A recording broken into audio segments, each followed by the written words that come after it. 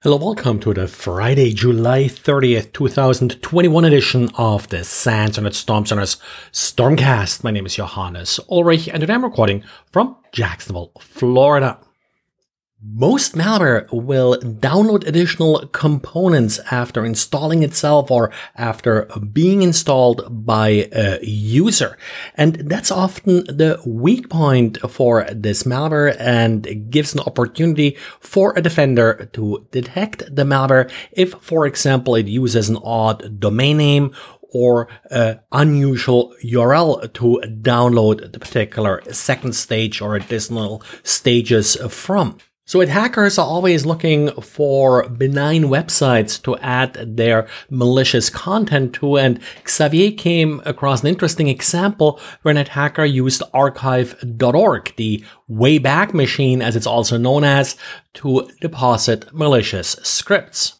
And of course, the attacker is expecting that the defender won't really be too suspicious about a user visiting archive.org.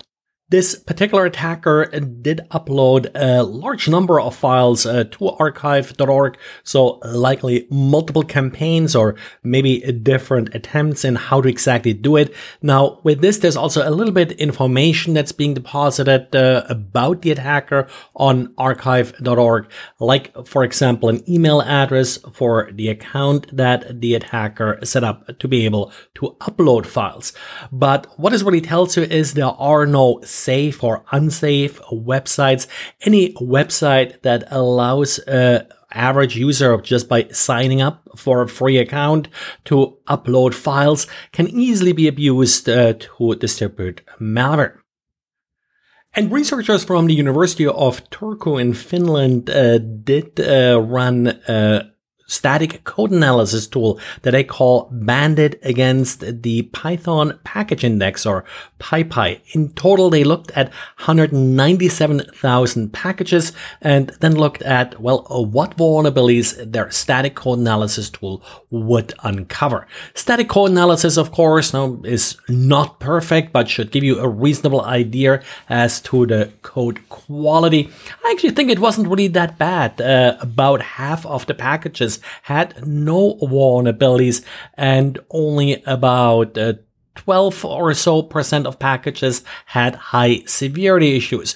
You can see this as good or bad. I was actually almost surprised that it's not as bad as I would have thought, but as usual, be a little bit careful when you're using random packages from repositories like PyPy. Of course, some of these issues, whether or not they're really exploitable or considered security vulnerabilities, may depend a little bit on the exact use case. For example, they flagged the use of the exec function, which is often related to security vulnerabilities, or the use of weak hashing functions. If you really just want to deduplicate some files or so, this may be perfectly acceptable. Or insecure permissions on files that are being written, that again depends very much on the use case. A total of 750,000 security issues were covered as part of this research.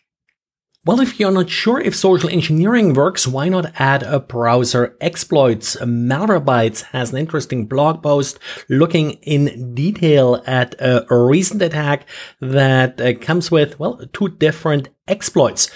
One is your typical Word macro. Now it's downloaded as a template and included in the document post the user opening it. The second one is an HTML object that does use an Internet Explorer exploit. So either you may fall for the macro by enabling it, or maybe you're not patched, and then you'll fall for the Internet Explorer exploit. And that's a fairly recent exploit that was deployed here.